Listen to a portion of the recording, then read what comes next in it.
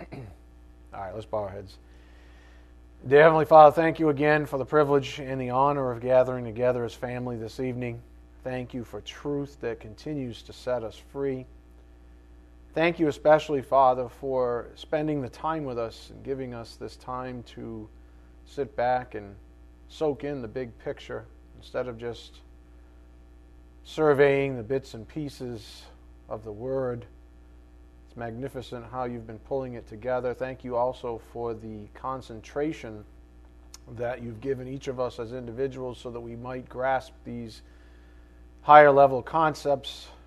Those same concepts, by the way, we know that your Son, our Lord and Savior, had in mind 2,000 years ago when he hung on a cross for the joy set before him.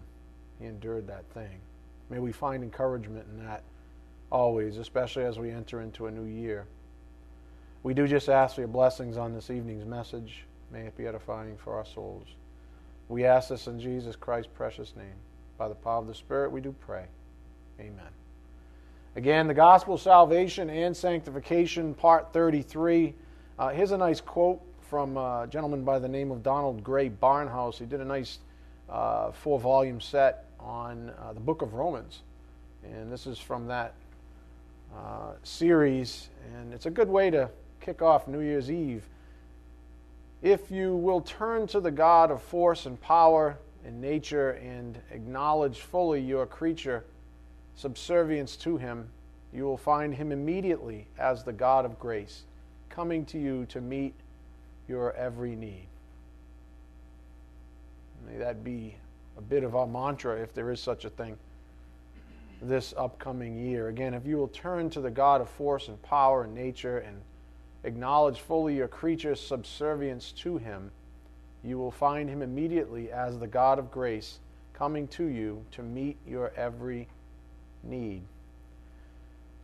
Here are the core doctrines that we've been focusing on as of late, and he's really giving us this time, as I prayed earlier, to synthesize, and it's a gift. Anytime he gives us this extra time to synthesize, to take the things that we've been learning for months now, it's a grace gift. We have the gospel, salvation, spent quite an amount of time, 20 or so hours on that. Positional sanctification has been in the forefront. The Holy Spirit's ministry at and after salvation, working with the Word. And then, of course, now experiential or progressive sanctification. Hold on a second, I just got a request for an update, which I don't want to do in the middle of class, of course. So this has been sort of the final frontier of our series, the gospel, salvation, and sanctification. And what the Spirit's saying is, keep your minds elevated. Make sure that you keep the big picture in view. The gospel and sanctification, even when we're talking about experiential or after salvation, they're not separate concepts, folks. They're all one basic thing. It's God's will. He wants to sanctify us.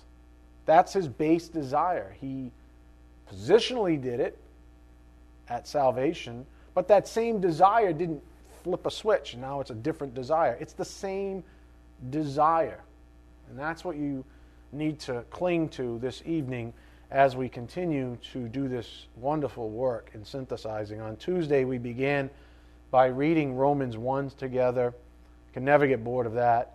First, focusing on the big picture that exists between the two halves of the whole chapter. For review up here on the board, and this is really watered down, but you'll get the gist. Romans 1, the first half, so to speak, verses 1 to 17, really cover the glory of salvation in spiritual life.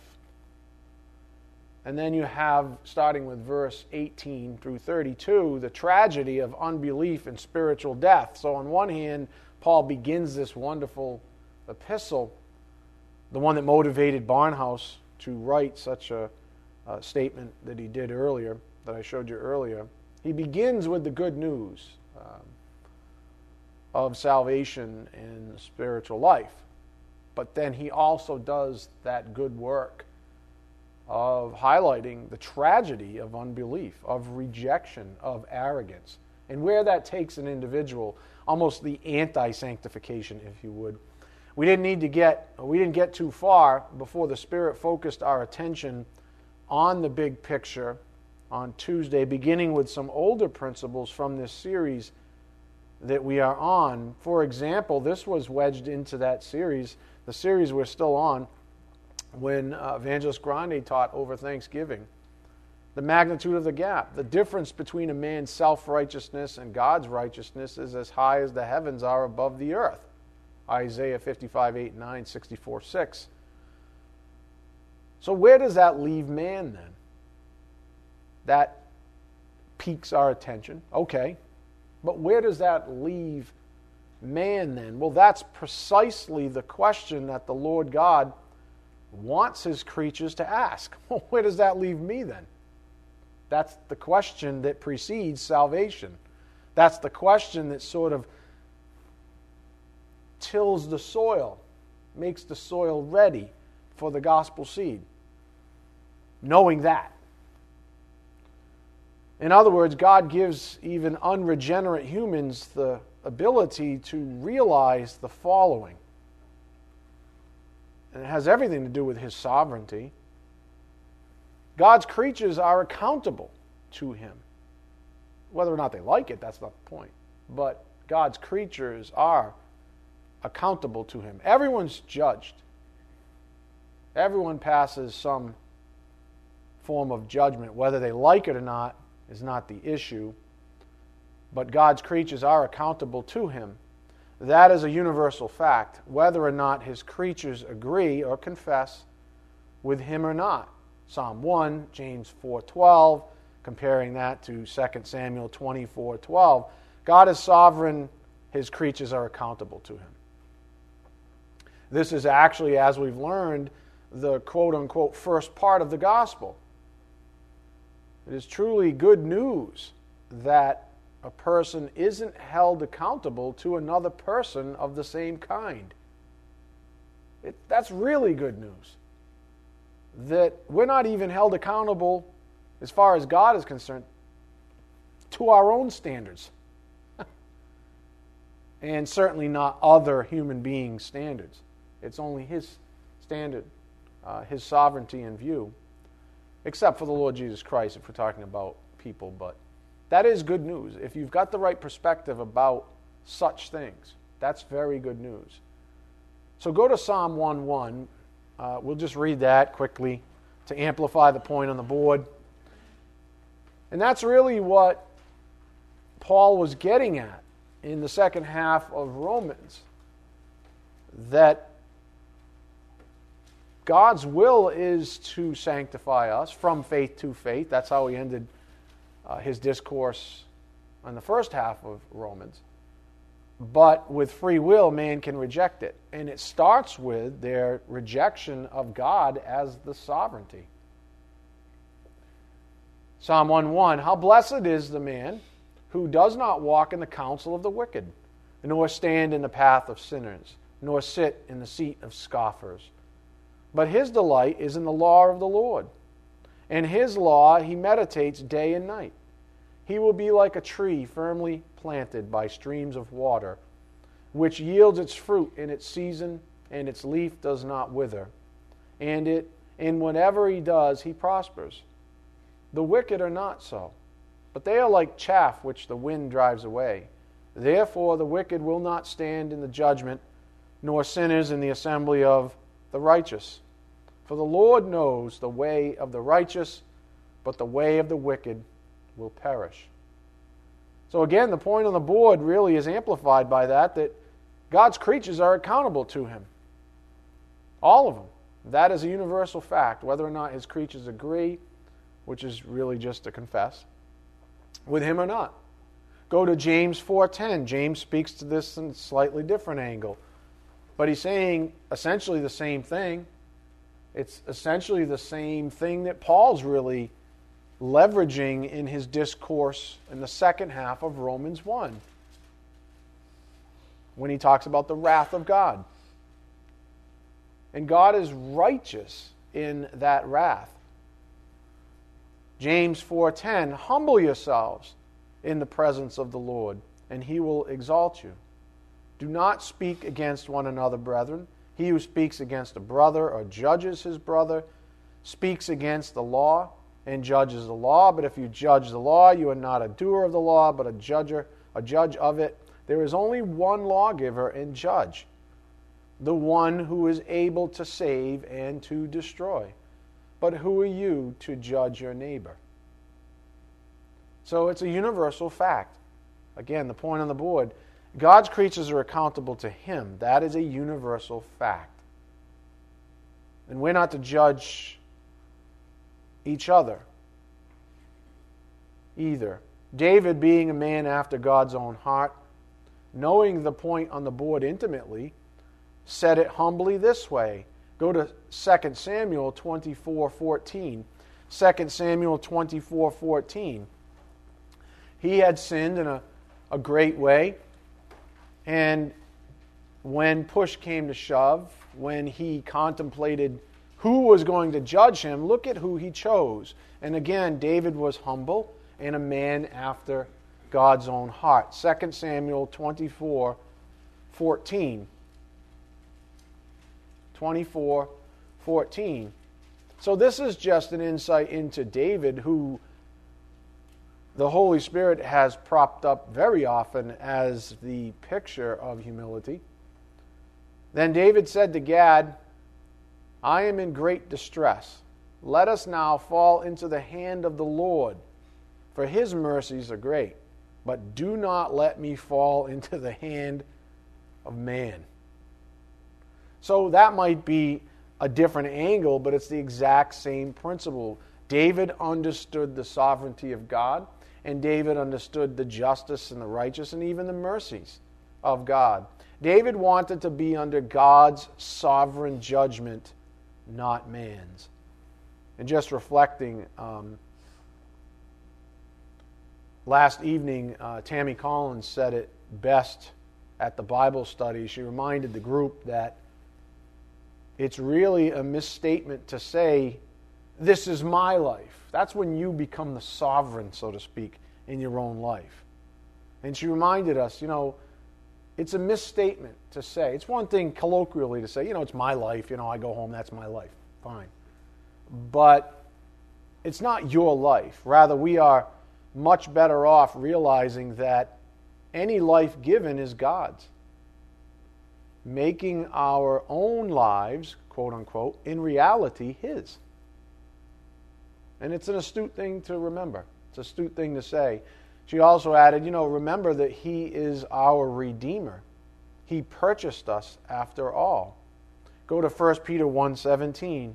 1 Peter 1:17. And it's a wonderful thing to remember that we have been purchased. That's what it means to be redeemed. We were bought for a price. And that's something to remember. He even has a claim on our lives. 1 Peter 1:17. If you address as Father the one who impartially judges according to each one's work, conduct yourselves in fear during the time of your stay on earth. Remember, fear, respect, it's all kind of related. That's what happens when you understand the sovereignty of God. You fear him. Knowing that you were not redeemed with perishable things like silver or gold from your futile way of life inherited from your forefathers, but with precious blood as a lamb, unblemished and spotless, the blood of Christ. So he shed his blood for you to purchase you. You have been redeemed. That makes you, guess what? His. You are his doulos, his slave. That's why Paul opens up the bond slave of Jesus Christ in his letters. So your life is his life. Remember that the next time you try to sanctify yourself. The fundamental point the Spirit's making here, in light of the fact that we are now studying sanctification proper, is up here on the board. And this has, again, everything to do with God's sovereignty. We are accountable to God in every way, beginning with our allegiance, and including baseline things like morality. That's right. There is such a thing as a believer's morality, and we're accountable to God for it.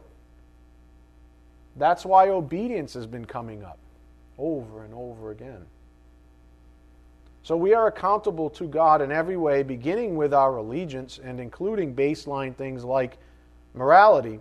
What Paul gets into in the second half of Romans 1 is the perspective of those unwilling to accept these basic facts about our Creator.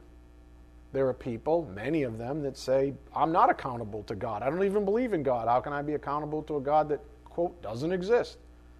But you are, whether you admit it or believe it or suppress it or not. Paul also expounds upon the fruit of arrogance in the remaining bits of that chapter and on into chapters 3 and 4 even. Go to Romans 1:18 now.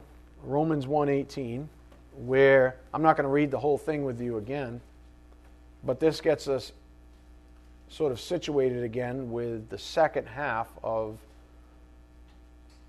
Paul's discourse in Romans 1. Romans 1:18.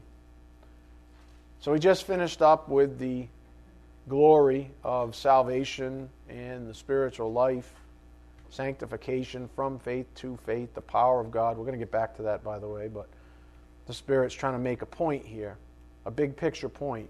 Romans 1:18. For the wrath of God is revealed from heaven against all ungodliness and unrighteousness of men who suppress, active voice, the truth in unrighteousness, because that which is known about God is evident within them, for God made it evident to them.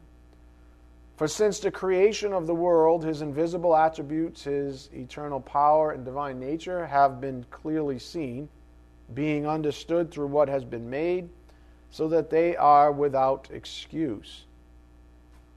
So the person who says there is no God or God is not my sovereign, they are without excuse.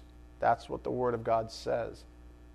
And that they have to actively suppress the fact that He is sovereign. So what the Spirit's trying to reveal to us is this up here on the board. More on God's sovereignty. Not only does the Lord claim sovereignty, it is His right to claim it, given who He is, the Creator. I mean, if you to use the potter and the clay example, if you're the potter, you take a clump of clay and you create a little figurine, I mean, are you going to sit there and say that that's sovereign over you? No, you're going to say, like Mr. Bill, I'm sovereign over you. Do you guys remember Mr. Bill? Oh, no. Right. And you can crush him at any point, which if you're a boy, you do frequently. But you get the point. The potter and the clay. You create something, you're the sovereign over that thing. And that's just an example that's in the Bible. But that's this angle as well as many angles into why God has a rightful claim over His creatures. This is another one. We just looked at the fact that you're redeemed. Not only does the Lord claim sovereignty, it is His right to claim it, given who He is. For example, Creator. So, to put two and two together, if your life is His life, then it's His life to sanctify, not yours. If your life is His life, then it's His life to sanctify, not yours. God has given man the right, though, to reject this absolute truth, but man's will to dismiss it will never succeed. It cannot. It cannot. Man does not have the power to seize universal sovereignty. Think of Satan. I will be like the Most High. If Satan's will failed, and he was technically a greater creature than you and I in terms of abilities, even in station in many ways, if Satan's will failed, so will any attempt by man. This is what I love about that Greek word back now. Go to Romans 1:16. Go to Romans 1:16. I love what that Greek word for power reveals to us. The fact that This is God's power we're talking about. God saves us. God delivers us. God sanctifies us. It's from faith to faith that movement even happens. It's by the power of God, even though man can try with his little p power. Romans 1:16, for I am not ashamed of the gospel, for it is the power of God for salvation to everyone who believes, to the Jew first and also to the Greek. And I mentioned this on Tuesday, but up here on the board, just to refresh your memories, we had looked at this years ago now. I forget how long ago, but it's been a few years. Dunamis, that Greek word, power, it's explosive. It means ability to perform. For the believer, power to achieve by applying the Lord's inherent abilities is needed in every scene of life to really grow in sanctification and prepare for heaven, which is glorification. Used 120 times in the New Testament, where we get the English word dynamite. That's what dunamis means. That's the power of God. It's like dynamite. You want to see yet another reason why God had to spend all that time recently on weak women? Here's a little more connective tissue for you. 2 Timothy 3:7, I didn't share this with you, but it's the same Greek word. Always learning and never able, dunamai. Same root as in Romans 1:16, means God-given power. Never able to come to the knowledge of the truth. That's what happens when you're in dysfunction junction. You're never able. That power source is depleted, so to speak, because that person, the weak woman, is still dependent on self-sanctification. And so their entire spiritual life is stunted to some degree. So I hope you see the point here. Relative to sanctification, it depends wholly upon the dynamic, dunamai, the dynamic power of the Lord God to deliver us. Any viewpoint or attempt to refute this is folly. All you have to do is think about God's power and your power. And it's folly. So, sanctification depends wholly upon the dynamic power of the Lord God to deliver us. Any viewpoint or attempt to refute this is folly. Here's an analogy for you. Possibly the shortest one I've ever given you. A full-grown man and a cockroach go into a bar and arm wrestle. The end. The end. Do I need to say anything? A fully grown man and a cockroach arm wrestle. Seriously. Self-sanctification is folly.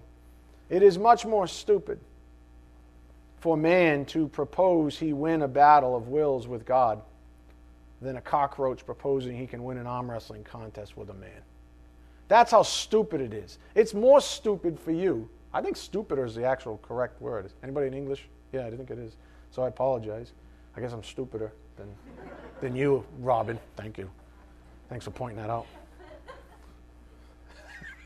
All right? It is much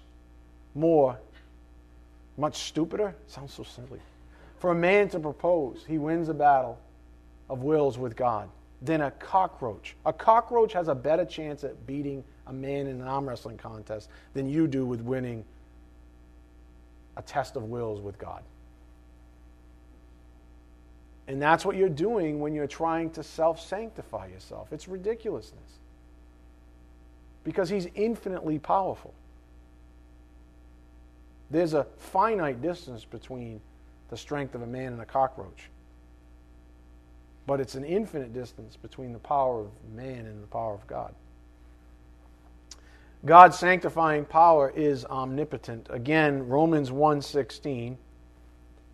For I am not ashamed of the gospel, for it is the power of God for salvation to everyone who believes, to the Jew first and also to the Greek.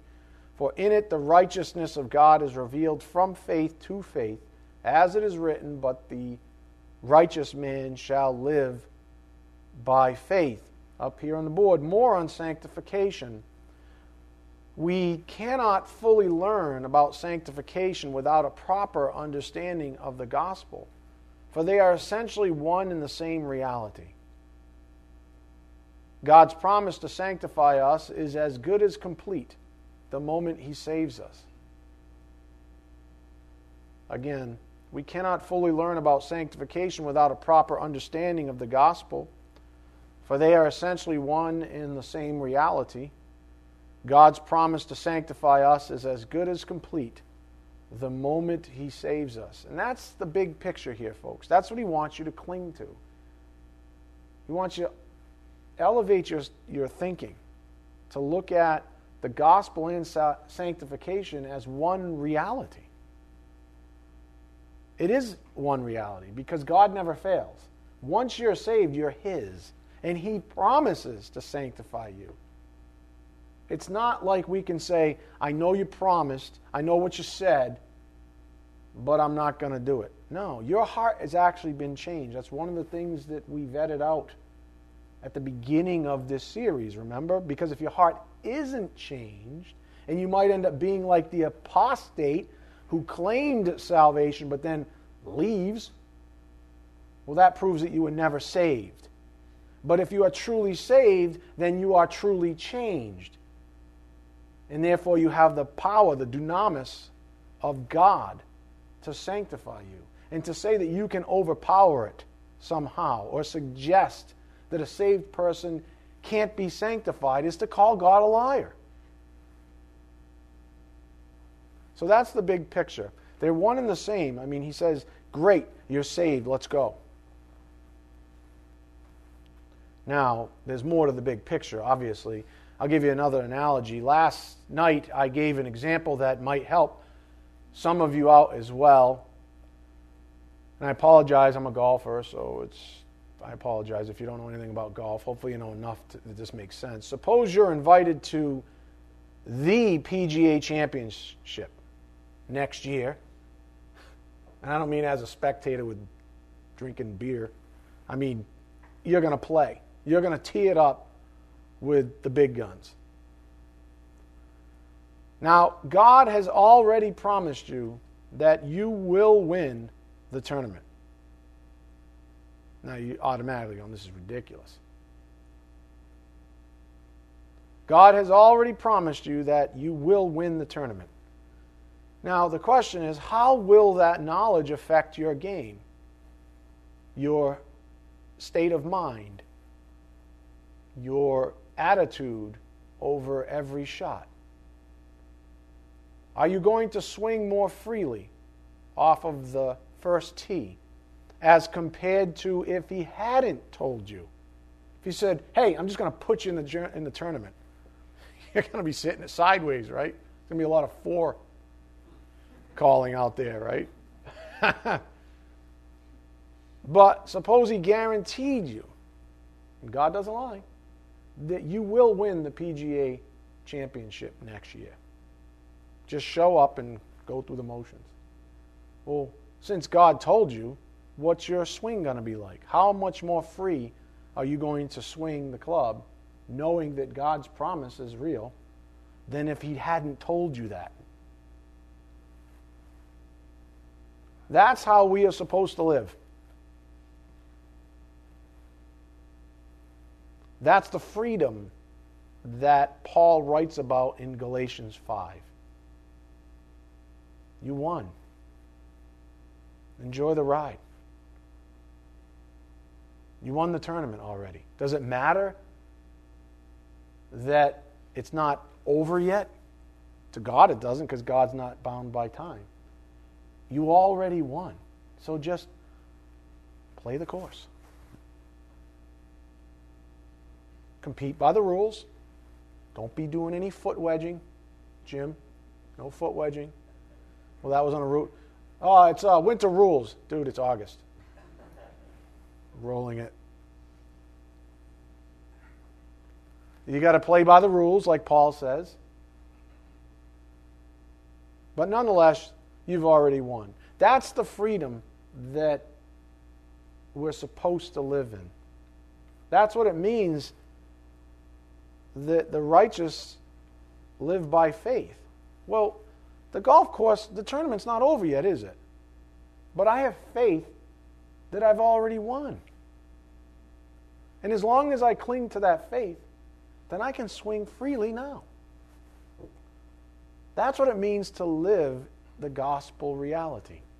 That's why the gospel, salvation, and sanctification, they're one reality. It's done. You've already won. You're going to win. Up here on the board, that's what it means to live by faith, and that's what the righteous do. Faith in God's promises are only undermined by the temptation to doubt them. You say, well, why doesn't it just happen then? Why doesn't it always happen like Jesus? Because Jesus never sinned. Jesus was tempted, but he never took the bait. We, on the other hand, do it all day, every day. Well, at least I do. Aren't you glad I'm the one teaching you? Everybody's like, I don't hardly ever sin anymore. Faith in God's promises are only undermined by the temptation to doubt them. Such is Satan's desire to sow doubt. But how am I going to win this tournament? I mean, there's Tiger Woods is over here, Rory McIlroy is over here. These guys are like all ripped up, and I'm like pot-belly dead. I mean, how am I going to win this thing? Well, that's Satan saying, you're not going to win because look in the mirror. You're not going to win because the best score you ever shot was $120. How are you going to magically win this thing? Well, if it was on my terms, I wouldn't win. But if God says I'm going to win, then I'm going to win. Satan says, you're not going to win. Satan says, look in the mirror. Look at the scorecard you have in your truck, all 50,000 of them that never go below 100. Look at all these things. Look at your golf spikes. They're plastic. Look at your golf clubs. They're from Kmart. Look at your clothes, right? They're not wool, they're polyester. I don't mean to be insulting anybody, but this is the kind of garbage that Satan would throw in. You think anything's off limits? No way. No way. Such is Satan's desire to sow doubt. The fact remains that you are already a crowned victor in Christ. So play away. This is what Paul was always so very excited about. This reality. This is what you all ought to be always so very excited about too. You already won. So just play away. But this won't be your reality for very long. Even if you see it in this moment and are truly jazzed up about it. This won't be your reality if you constantly lose sight of the big picture, which is the gospel. I had, I don't want to say who it is because it's personal, but I had someone who's been in the Word of God for well over 40 years who basically, it's been their life. Say to my face the other day, you know what? My problem was I lost sight of the gospel. I'm like, join the crowd, man. Seriously. It happens to, quote unquote, the best of us. But if we lose sight of the gospel, then Satan's able to infiltrate. Satan's able to sow doubt. Because you're no longer seeing, you don't remember the dunamis that saved you. You don't remember that you're a victor in Christ already just because you're still playing the course. You don't remember the end game. You don't remember the promises of God. And he distracts you. How easy it distracts you. Anybody tired here? You can raise, nobody's tired? Yeah, Scott's the only one working, and Andrea. Everybody in the middle is like, I'm on vacation. I'm not tired. Right? That's how he does. He wears you down. That's why the Bible says, don't grow weary. He wears you down. And then he's got you in a weakened situation, a weakened state, where then he starts throwing fiery darts. And then he starts animating his other agents, like, other people, to antagonize you. And then also agree with the fiery darts that, yeah, you are a pot-bellied dad who's never going to win this course, this tournament. It's never going to happen. Look at you. I remember you when you were in high school and you were a drugged out weirdo, right? And you were antagonistic to the Lord Jesus Christ, and you said you didn't believe in God, and you were this kind of person, that's the kind of garbage that Satan sows. If God wanted you to win the PGA tournament with a putter alone, and one ball, an old feather ball from the 40s or something, you would win. Some of you are like, enough with the golf. Robin, I see you over there. Just getting back. I'm bitter. Here's a question for you. Living the gospel reality. Ask yourself, where is the explosive power to live by faith found? In the gospel. Romans 1:16. Where's the explosive power to live by faith found? In the good news. Sanctification, then, is much more about living in a reality than merely doing things. One precedes the other. We talked about that last night as well. Things like unity. It's not just this is unity manifest, but we should be unified in our heads, in our hearts, when we're not here. I have brothers and sisters in you. I don't need to be with you. I don't need to be unified physically with you to live in that reality.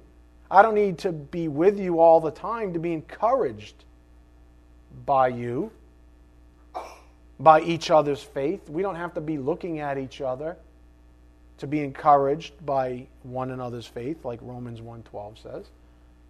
Just knowing that we're unified in Christ, just knowing that we're going to spend eternity together in heaven. That's unity. And it's the same thing. This is about a reality. This is about living, which is much more than just doing life. Does that make sense? There's a difference between living and just doing life, going through the motions.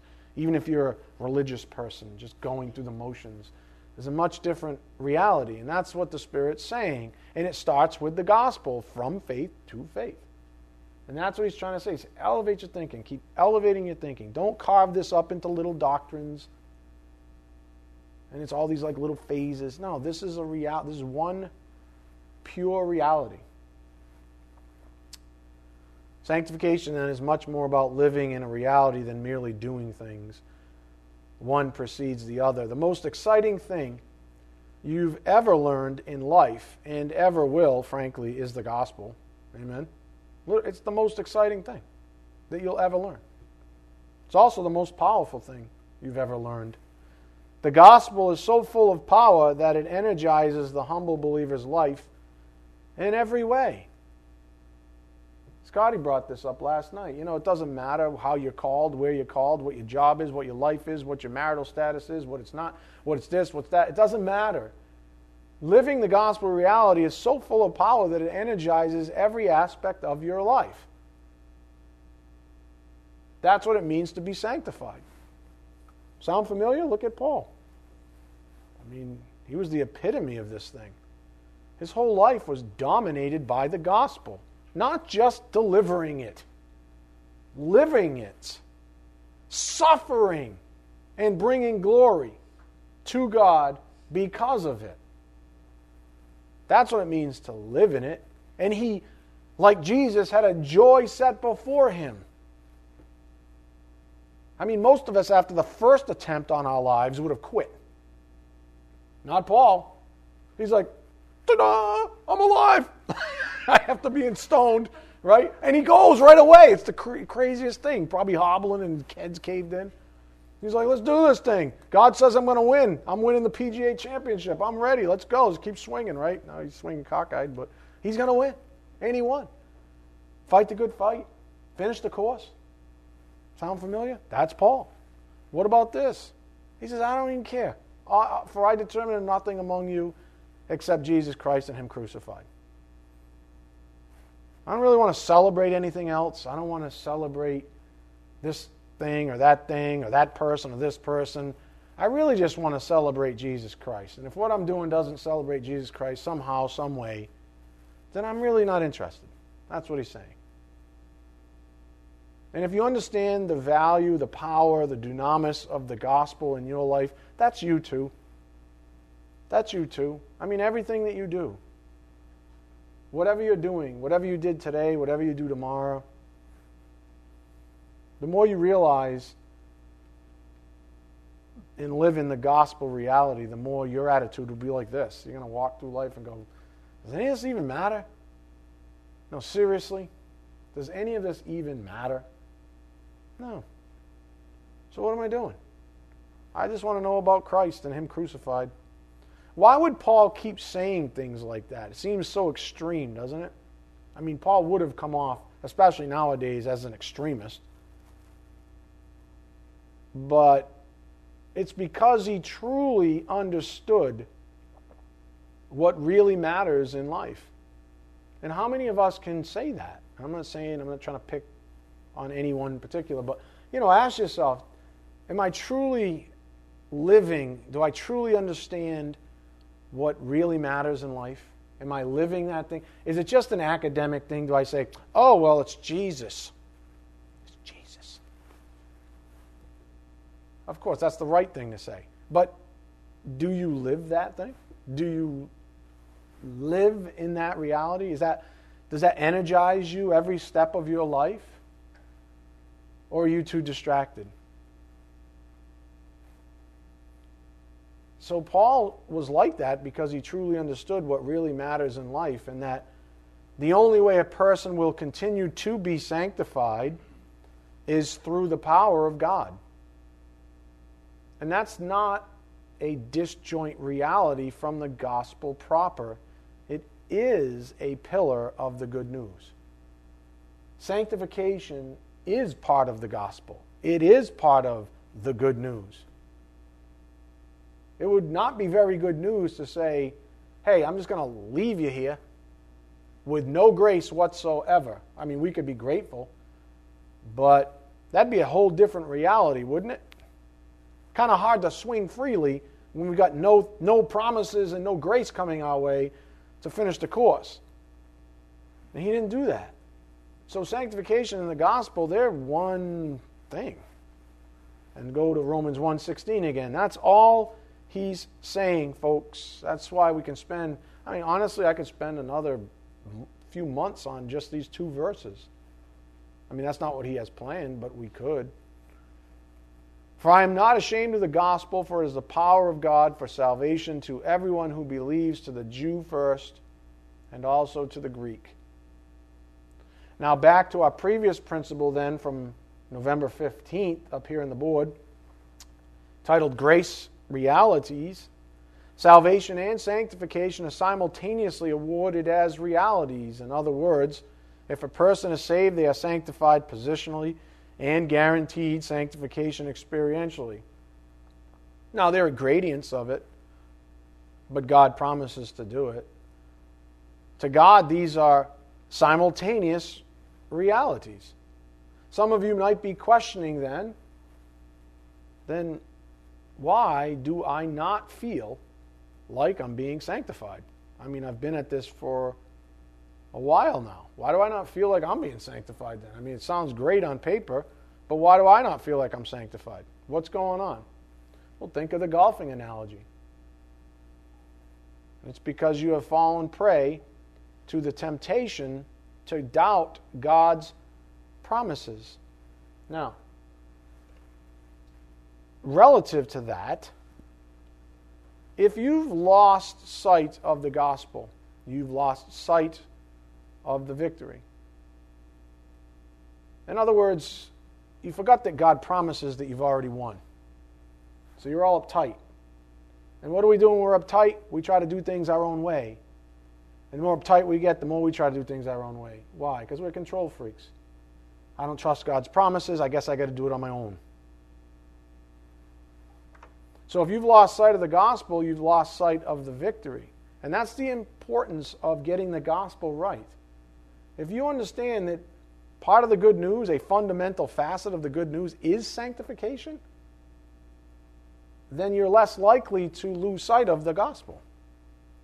You're more likely to live in the freedom that Christ set you free to live in. you're more likely to remember the victory. You're more likely to remember all the promises of God. That's how important the gospel is. That's why we can't cheapen it, lessen it. All those lessons we learned for 20-something hours. If we diminish it somehow, if we water it down to make it accommodating somehow, then we leave out and therefore end up with insecurities and anxieties and frustration after salvation. We might get saved, but because we have a perverted viewpoint of the fullness of the gospel, that somehow sanctification is a separate issue, then we lose sight of the power of God. We lose sight of the victory. We think we have to, chase a victory now after salvation? No, the victory's done. So if you've lost sight of the gospel, you've lost sight of the victory. Satan's strategy is to distract all humans from the gospel, using that word, captivating, from 2 Timothy 3:6, instilling a bondage in them that shouldn't exist. There's no reason for a saved person to ever feel like they're in bondage. You've been set free. You've been purchased. We just saw that in 1 Peter. You were redeemed by the blood of Christ. That's what guarantees your victory. But if you lose sight of that, and you don't realize that sanctification truly is part of the good news, then you're not going to live in the gospel reality because you have some other gospel. For we believers, he uses religion to sow doubt, all sorts of it. Most religions are based on the same religions in ancient times that Paul and the other apostles fought tooth and nail over. Arguably the most identifiable one in the Bible is the Judaizers, which was really salvation and sanctification by works. I mean, how often do we see that? Might we rightly conclude that the very same religion, just by different names and even maybe denominations, still exists today? Sanctification, salvation by works. Doesn't that still exist like full-blown in religion? Of course it does. And that's why some of those people aren't even saved in the first place. And the ones that are lucky enough to be saved, they might not understand the first thing about sanctification. They may not understand the first thing about sanctification because their religion is telling them they have to do all the work. Go to Galatians 3:3.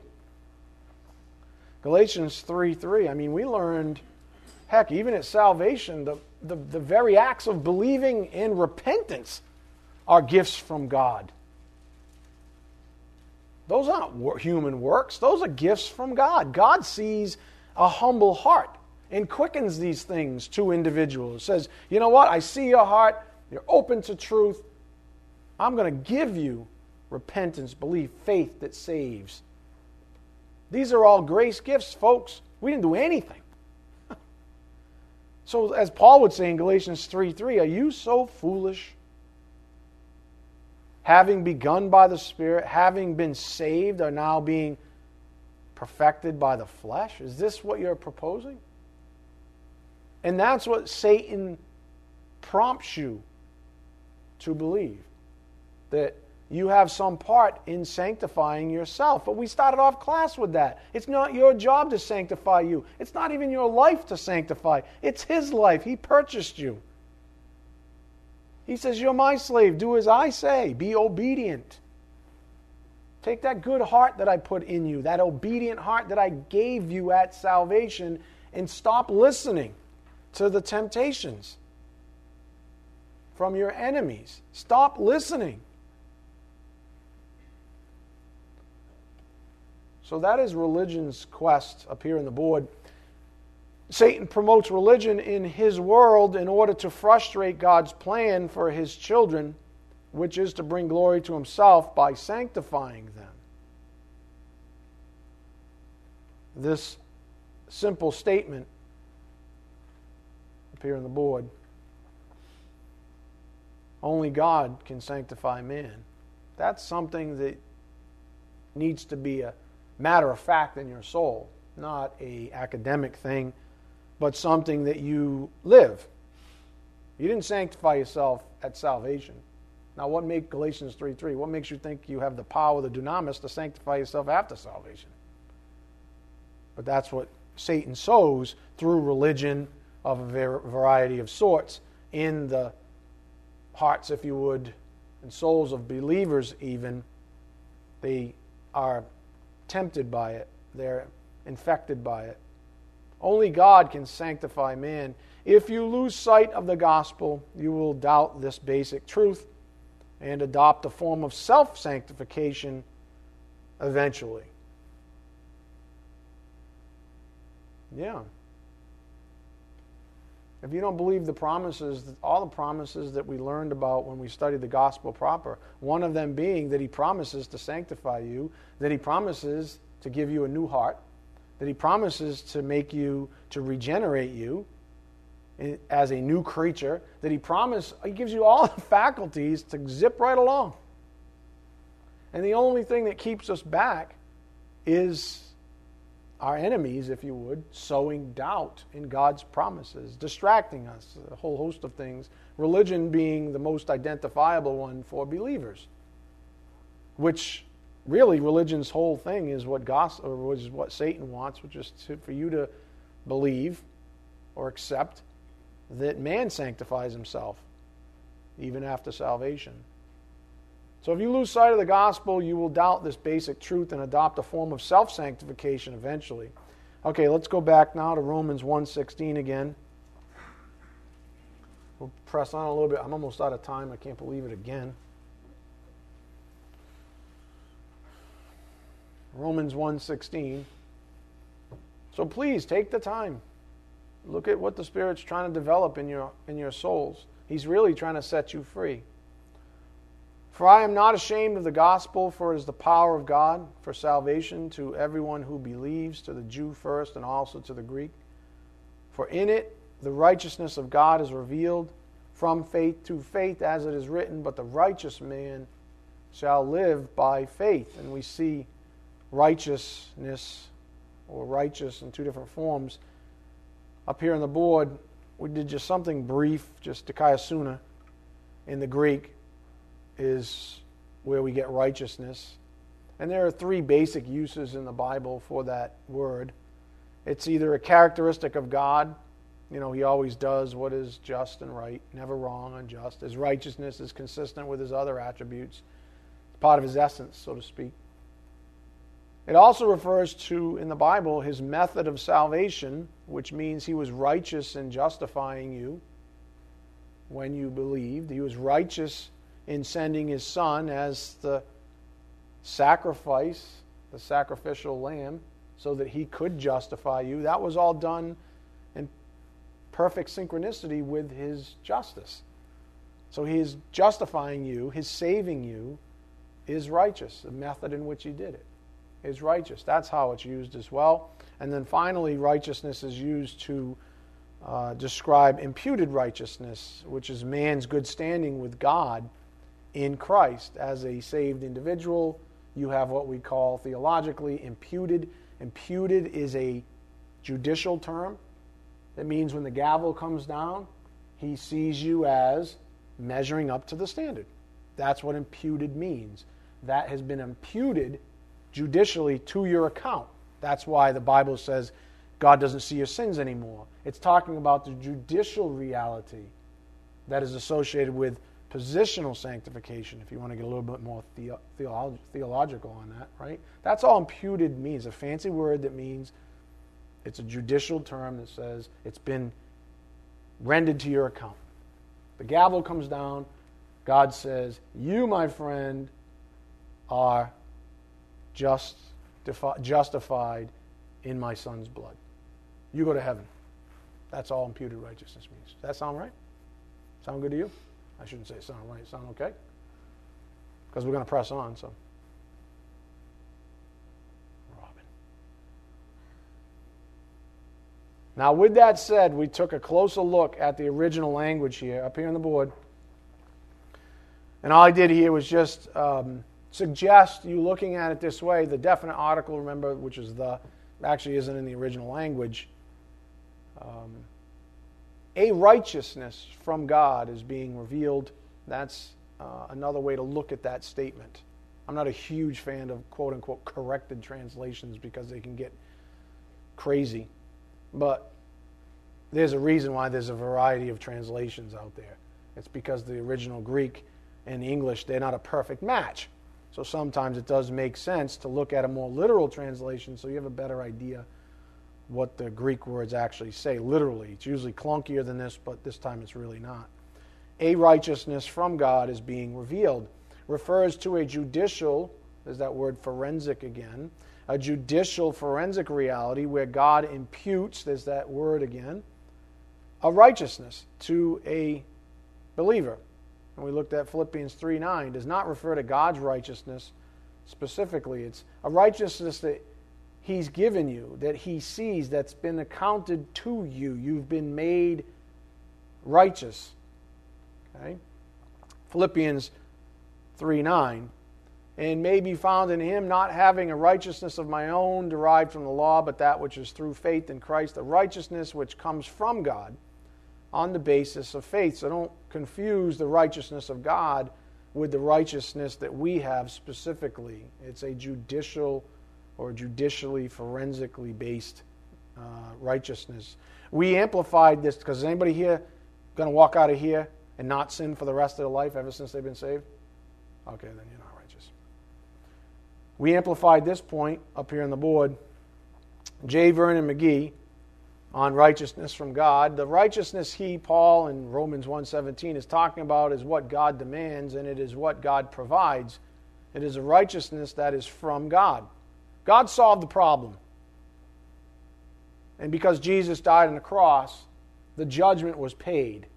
And now that the judgment is paid, God is propitiated. Therefore, His righteousness, Christ's very righteousness, is now imputed to your account. Okay? It's all judicial. And that's how you think about those kinds of things. We might then read this verse more literally. Go to Romans 1:17. For in it a righteousness from God is revealed from faith to faith. Now that's where it gets really interesting. And this is what really did blow my mind when I revisited it again recently. It's with that word is revealed. So a righteousness from God is revealed from faith to faith. Well, what is that? Think about that. We're out of time, but think about that. I'll give you a little something to think about before I close. Is revealed refers to the unveiling of the fruit of the righteousness imputed to believers from God at salvation. God sanctifies from faith to faith, for it is by faith that a man shall live as a Christian. In other words, the entire spiritual walk. We have other commands, right? Walk by means of the Spirit so you don't carry out the desires of the flesh. Love one another, walk this way, etc. Be a doer, not merely a hearer who deludes themselves, blah, blah, right? So we have all these other commands, but the baseline is really to live the spiritual life. Well, how do we do that? We do it by faith. And when we do it by faith, we reveal God's righteousness. In other words, He was righteous in saving you. Just like He's righteous in pouring out His grace now that issue's been cleared to sanctify you. And so His righteousness is revealed over and over and over as He continues to sanctify. In other words, He's righteous not just in saving you, but He's righteous in sanctifying you. Does that make sense? He's righteous in both ways. And that righteousness that was imputed to you is a good thing. And that's really fruit that we're talking about here. And I'll end with this. I think that's enough to think about. And think about Ephesians 2:8 and 9 when you think about this. For by grace, through faith, you've been saved. Only through faith can righteousness be imputed by grace. Only through faith can righteousness be imputed by grace. He gives you what? Saving faith. And it's upon that saving faith, and we'll read in Romans 4. It's the second time we ended up right in front of Romans 4 in my notes. We did it on Tuesday again, where it gets into, if you want, read Romans 4 and read what it says about Abraham. these things, his faith was credited as righteousness. So only through faith can righteousness be imputed by grace. Let's bow our heads. Dear Heavenly Father, thank you again for the privilege of studying your word this evening. We ask for your blessings as we take what we've learned out to a lost and dying world, Father, that needs it so desperately. We ask these things in Jesus Christ's precious name. By the power of the Spirit we do pray. Amen. Thank you.